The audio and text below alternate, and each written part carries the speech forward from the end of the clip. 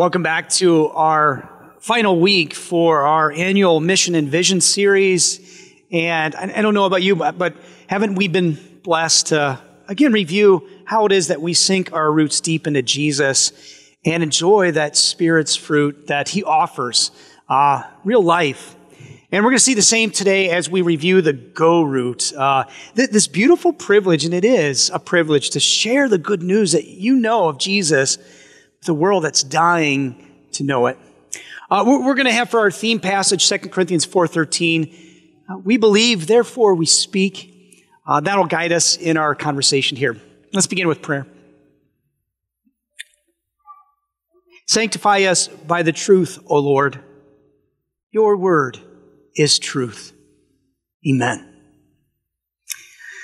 Well, when you think about evangelism, maybe you think about evangelists, and if you go back to the 20th century, you would find the Reverend Billy Graham, arguably the greatest evangelist from that century. I was reminded of a story in preparing for the message about Reverend Billy Graham. Obviously, a lot of speaking engagements. In one instance in particular, he was picked up in a limousine, and he was really impressed and amazed and humbled by that, not feeling worthy to travel around in a limousine. And so as he was thinking, as that limo driver was getting out and opening the door for him, he asked if maybe they could just switch places. He told the chauffeur, he's like, look, I'm so privileged to be able to speak and have this engagement here. And I know you work so hard and you drive so many people around. Maybe I could give you the night off. Why don't you enjoy your evening in the back and I'll drive to our destination. I know where we're headed. And how do you say no to the Reverend Billy Graham? So the chauffeur driver jumps in the back and off they go. But apparently Billy Graham had a lead foot. So not too long after, he was pulled over. And this is how the story goes. The police officer came up, knocked on the limousine window, rolled down. He said, license and registration, please. And then all of a sudden he noticed, this is the Reverend Billy Graham. And he was like, oh, I'm sorry. Pastor Graham, I didn't know that was you. And then kind of the light bulb went on. And you see where this is going? Billy Graham here, chauffeur driver. Who's in the back? Is that Jesus in the back? Is this the end?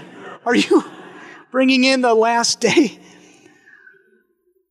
I think about that story, and I envy Billy Graham to be known for such a life as he had. This is my desire. And for our faith life, isn't it what you desire too? Don't you want to be so known for Jesus that if for whatever reason one day you're driving a limousine and if you got pulled over, that people would wonder, is Jesus in the back? That's what I want. And I'm not there yet. But I want to be. I want that to be my legacy I leave for my kids. I want them, when they think of me, to just think that he was all about Jesus. And not because I'm anything like Jesus. Oh, so far short of being perfect. But because I so need His grace and know I have it. And I want to be known for just speaking about our need for Jesus and that He's here for us and His love for us, something the world needs. How about you? At the end of our days, don't you want your obituary to read that way? Known for Jesus. Known for all these other cool things too or whatever, but known for Jesus.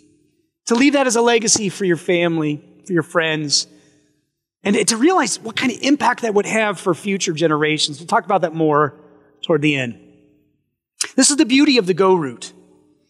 That to dedicate our life to see as our highest calling, no matter what callings we have, whether we're husbands, wives, fathers, mothers, aunts, uncles, grandmas, grandpas, friends, to know that in it all, we're to be Jesus to others, and we're to share the good news about Jesus in every action and word. That is the beauty of the go route. That is life. But if it's been a while since we've really focused on this privilege, as I'll admit, it is for me. I don't think about the go route from day to day necessarily, or week to week, or month to month. There can be a lot of time that can go by before I realize, oh, maybe I haven't really shared the love of Jesus like I could. So I want to start off with this message and maybe ask this first thought, or at least emphasize this first truth. It is necessary to do evangelism. If God's people, God forbid, would stop sharing the name of Jesus, then the world would be lost. The world could not be saved if people like us who know Jesus don't share Jesus. And my question for us really is next, and if you're filling in the blank, I want you to wrestle with this throughout the message. Are we convinced? Are we convinced that evangelism, that go route is critical, essential, it's necessary? That we must have people share the good news of Jesus, not because we have to, but because what else is there? And because we get to, and because it's a glorious thing, literally giving eternal life to others. Are we convinced of that? I got a couple passages that I'd love to share with you to show that this was the Apostle Paul, the greatest evangelist of all time, I would argue, whose work continues to resonate to this day. Well, of course, all glory to God. In Romans chapters 14 or 10 and verse 14 and in verse 17, we find this truth here. Paul reminds us, how can they believe in the one of whom they've not heard? And how can they hear without someone preaching to them or sharing to them? For faith comes from hearing the message, and that message is the good news about Jesus. And the message is heard through the word of Christ, the scripture. And what is that beautiful message? Well, Jesus says it this way in John 14:6. He says, I am the way, the truth, and the life. No one comes to the Father except through me. And within 24 hours, he would prove the why he would die. And within 3 days, he would prove the certainty of that truth. He would rise. I don't know if we can say this enough today, that evangelism is essential. It's essential. We must be convinced of this because so many aren't. Even among God's professed people. I was startled about a month ago. Someone shared this stat with me from Christianity Today. Maybe fill in the blank here. 56% of evangelicals, evangelical, not just a political group, obviously Christians that are named evangelicals. And here's the irony with this stat. Evangelical literally means one who shares the gospel. That's what evangelical means. It's reported that 56% of evangelicals, they reject that Christ is the only cure. Specifically, it reads this way. 56% of evangelical respondents affirm that God accepts the worship of all religions, including Christianity, Judaism, and Islam. That's up from 42% just 2 years ago.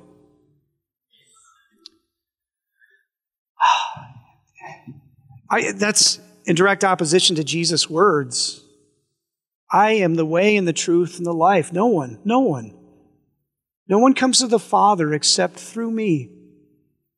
Now, I get it. In our day and age, it seems intolerant, seems unloving, but it is the truth. And I want to just explain a little bit, maybe in an illustration, why Jesus he's not being arrogant.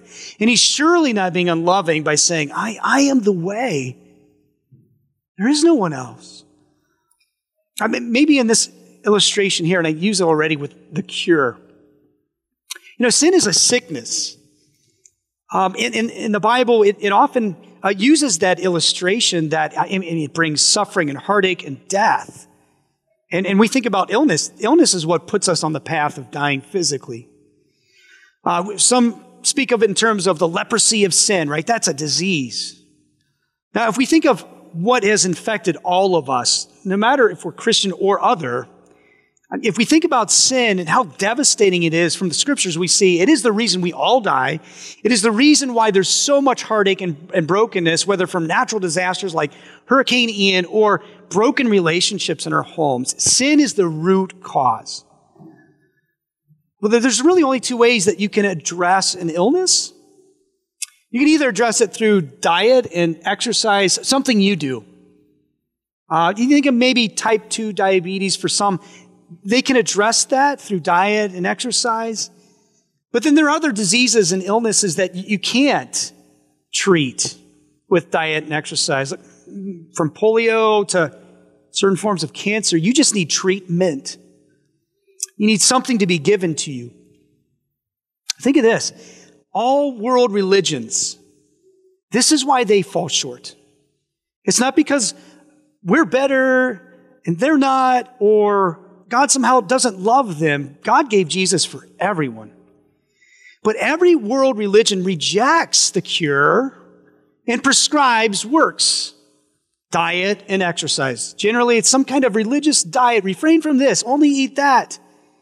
And have these belief disciplines. Pray so many times a day. Walk so many steps. Go on so many pilgrimages. Be better than bad. Do more good than evil. And somehow, maybe it'll work out for you. Diet and exercise. But praise God, and we just read, Jesus, he says it doesn't work. Sin is so deep, so insidious. It's so sick that only God can provide a cure. And God did. And the Bible has been consistent. Since Adam and Eve fell into sin, God said, I have an antidote. I will give one who will not be tainted with sin. He will be my son. And he will accomplish what you cannot to give you the cure. And think of this. God demands that we be perfect, and perfection that harbors life. God is perfect. He is life. Sin divorces from life. And so God says, I will give you perfection as a gift through the one who earns it in your place, the God-man, Jesus Christ, who is unlike any other. And about the payment, what is killing us, the wages of sin is death. Jesus says, I will pay that death for you. And that's exactly what he did on the cross. And you know the story. He suffered there our death, being separated completely, absolutely so. And as the eternal Son of God, eternal hell in that moment, what we owe God.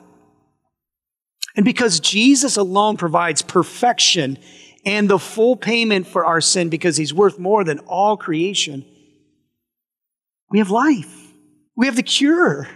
We have grace.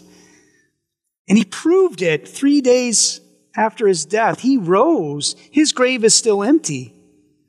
You compare that to all other religious founders of all other faiths, they're in their graves. That proves that their prescription doesn't work. But Christ does. And then we ask, how can 56% of so-named Christians believe that there's another way? There isn't. Because it's impossible to be saved unless God provides a cure. And he has. He has. Notice this, the Bible speaks this way. I've got a couple more passages to again show us how privileged we are by his grace. Paul says this in Romans 3. He says, all have sinned and fall short of the glory of God. And all are justified, declared not guilty, freely by his grace, his love. How? Through the buying back, the redemption that came by Christ Jesus. Yes, we maintain that a person is justified, declared not guilty by faith, by trust, apart from diet and exercise, works of the law. And then he sums it up well, Romans 6:23. Something to keep in mind whenever you're sharing the truth. The wages of sin is death, but a gift is something you cannot earn. It's given out of love. The gift of God is eternal life in Christ Jesus. So we're convinced, aren't we? There is truly only one way. We're not being arrogant. We're just speaking about reality, and this is the truth. And it's for all people. Having been convinced, what's the next hurdle that maybe keeps us from fully engaging others with the hope that we have? I think of, one of the things, and this kind of speaks to the next truth, how we do evangelism, what it takes to get evangelism done. One thing, I think we get caught up and fill in the blanks here about the what. What would I say and how much do I need to know? And I'm not trained like maybe the pastors are, the teachers are, those who have spent years studying the scripture. I'm not qualified, and maybe when the call goes out, will depend on the outreach committee, evangelism committee, or whatever. But it's just, we get caught up in the what. But praise God, it's not about the what you know, but the who. As cliche as that might sound, it's true. It's about the who you know. Sharing the gospel is about speaking of your love for Jesus, who is your Redeemer, your friend. I think about today, like a lot of people, right? Go Packers, and they're playing overseas, and many of them are watching the game right now, which, do you want any highlights, any updates? I could give it. No, maybe somebody, don't tell me the score. I'll watch it when I get home. If you are a Packer fan, and if you love the Packers, you can kind of be, well, all kinds of different fans are out there. You could be a fan that knows all the stats, right? I mean, you could be the person that knows every person that's on the roster and for the entire history of the Packers every year. And you could know how many touchdowns Aaron Rodgers has thrown in his career. Now, you might think, okay, that's a Packer fan. And if they're going to convert anyone else, maybe that you have to know that. But, I mean, just living in Wisconsin, you're a Packer fan already, right? You don't have to know anything about football. And how many fans don't really know about football or even who the quarterback is, even though that might be difficult. But they still love the Packers. They still go to the games. They still enjoy family time. And it's their way of life in a certain sense. That's exactly how it is for Christians.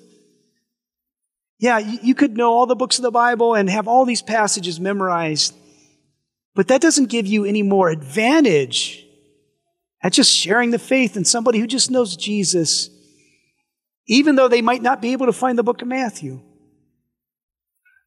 You know what you need to know. We just shared. You have the cure. Don't be afraid. Share. And if somebody objects and somebody has a really compelling argument of why you shouldn't be a Christian, don't let your faith get shaken over that, but do dedicate to finding the answer. In fact, think of that as a great opportunity. Wow, you've got some cool thoughts. I've never thought that way. Come and see Jesus. Let's go find the answers. I know a bunch of people at 922 Ministries that might be able to help us. You don't have to be afraid. The truth does not have to be afraid. All right, so let's get right to it then. Let's talk about that inspiration that gives us the one that we already know and why it is that you don't have to be qualified in any sense other than knowing him. 2 Corinthians 4:13. It's our theme passage there. I believe, therefore I have spoken. Notice it wasn't like, I've been trained. I've gone to school for so many years. They actually called me to this place, or we have a committee that gives us the credentials. No, you believe, you know. And so you speak. So how? How do we do this? Because I think that's the next biggest question. Let's talk about the how-to evangelism. I've got one thought here, and I think maybe we don't think through this, but this should be such an encouragement. Here's one great way to begin the evangelism process. We can witness as much by our actions as by our words. Jesus shared this with his disciples the night before he died. He said, by this, everyone will know that you are my disciples, if you love one another. In another place, he says, let your light shine before others, that they may see your good deeds and glorify your Father in heaven. I think we forget that it makes a difference how genuine and generous we get to be in Christ to outshine anyone else in the world. Yeah, I mean, everyone can love those who love them, but we Christian people, we can be generous and love those who do not love us, even our enemies, even strangers. And if you've ever met somebody, and you yourselves, you know when you've been overly generous, how that really changes someone, touches someone, and they want to know, well, why? Why are you so different? Why do you care when nobody else does? They're asking you to evangelize. You can say, because when Jesus died on the cross, I didn't deserve that. Oh, but I know a God who is so generous. He supplies all I need and all the more. Can I share with you about him? If we love more than others and are generous more than others, people will see that, and people will be jealous for what we have, and we can give it away for free. So don't count out your actions And that leads to being able to share the hope in your words. Let's go on to the next one, number 2. I'm thinking about that. That's John 13 we just read, but maybe kind of write that in there. By this, everyone will know you're my disciples if you love one another, right, in your actions. But the second thing, we'll look for a particular target audience and how to evangelism. We'll look for the down and the out, the down and out. We want to evangelize. We want to share the good news with everybody we can, for sure. And that's what Jesus did to the Pharisees, to the Sadducees, to a rich young ruler, to his hometown, but they rejected him outright. Most of all of them wanted nothing to do with Jesus. So prepare yourself. Even Jesus got rejected. They even crucified him for evangelizing. So you're in good company. But notice Jesus, who did he really win over? Who did he go extra lengths for? A broken woman at a well who had messed up 5 or more relationships. A woman caught in adultery who was about ready to be stoned to death. A tax collector still in his tax booth. Right? A fisherman who knew how messed up he was and said, "You don't want to be around me, Lord." And Jesus said, "No, I do. It is you that I've sought." I think of Jesus' words here in Mark chapter 2:17, when people were offended by his love for the lost, he said this, "It's not the healthy who need a doctor, but the sick. I've not come to call the righteous, but sinners." If you're keeping a list, I would encourage you of people that you could reach out to. For sure, everybody. But be intentional about reaching out to those who are in rock bottom moments. The people who maybe are in such brokenness, we'd feel uncomfortable being around. The addicts in this life, the people who have gone through, again, relationship after relationship after relationship, who are down and out, they are ripe for the gospel. So be targeted in the ones who you see and perceive need it the most. Go after them. And then last, let's talk about how we want to be intentional. We'll be intentional, which, isn't it true? Isn't that the case for anything that we want to succeed at? If we want to be good at something, it takes planning. It takes some forethought. And I want to encourage you in this. Maybe you have to rehearse some thoughts as you picture the person you want to reach out to in your life. Maybe rehearse how it could go and rehearse the worst case scenario, that they hate you and will never talk to you again. I've never really experienced that. But play it out through your head and be at peace. God has called you to this. And maybe just ask questions. I remember that from a missionary I was privileged to hear a presentation from, when he's talking about evangelizing. Now, this was an evangelist. We're not all evangelists. I'm not. But he was just gifted, wired for speaking about, he could turn any conversation into, he's at the grocery store. The cashier's like, "Hey, do you want plastic or paper?" And he's like, "I got a question for you. If you were to die tonight, would you go to heaven?" I'm like, well, okay. But he could pull it off. He could ask questions like that. Every time he was on a plane, he was determined to witness. And could you imagine that? You show up. How many times have you gotten on a plane? You're just, "I just want to sleep. Please don't talk to me. Please don't talk to me." He would talk to them. He would open up his Bible and he would say, "Hey, by the way, I'm so-and-so. I'm a Christian pastor. I love Jesus. What do you think about God? What's your religion?" And this was his patent answer after every time they would respond, if it wasn't the Christian faith. They might say, "Well, I'm such and such." He'd play like a Columbo. And he would say, "Oh, I'm so sorry to hear. How can you say that? I am such and such a faith." And he was like, "I'm so sorry to hear." And then he would apologize. I didn't mean it like that, but I meant that must be difficult. Because through all these works and through all the things that you're prescribed, only then maybe will you be saved. That must be a hard life. It's true. He says, that's why I love Jesus, because I know I can't come near to God's requirements, but he's saved me by grace. And he saved you too. I mean, just that little stone in the shoe. And who knows how many those seeds planted, how many of those seeds have borne life. But maybe we could just start that way with just questions. In relationships where there's trust, you can just ask them, hey, I've been thinking about God a lot. You ever think about God? What do you think? And let them talk and let them share their thoughts. Because as they answer, they're going to feel obligated to ask, well, what do you think? You're one of those Christians, right? And you can share. They will ask you to witness. So be intentional. Think about Peter's words here. Peter, who said in 1 Peter 3:15, always be ready to give an answer to anyone who asks you for the hope you have. You don't have to have all the answers, but be ready to respond with anyone who might ask. I want to just encourage you then with one last thought. I want you to know it works. It works. The go root produces fruit. It works.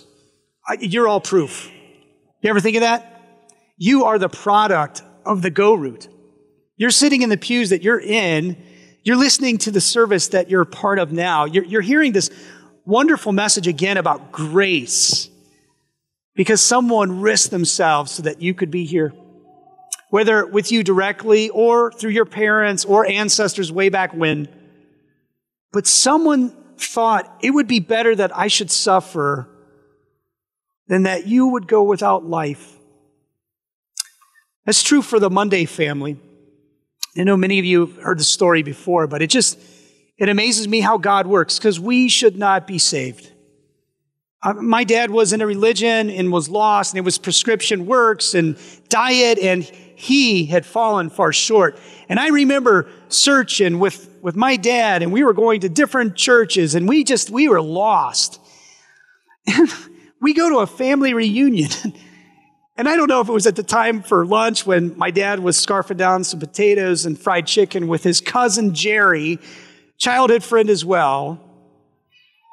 And he had that relationship, and he just said, we are lost.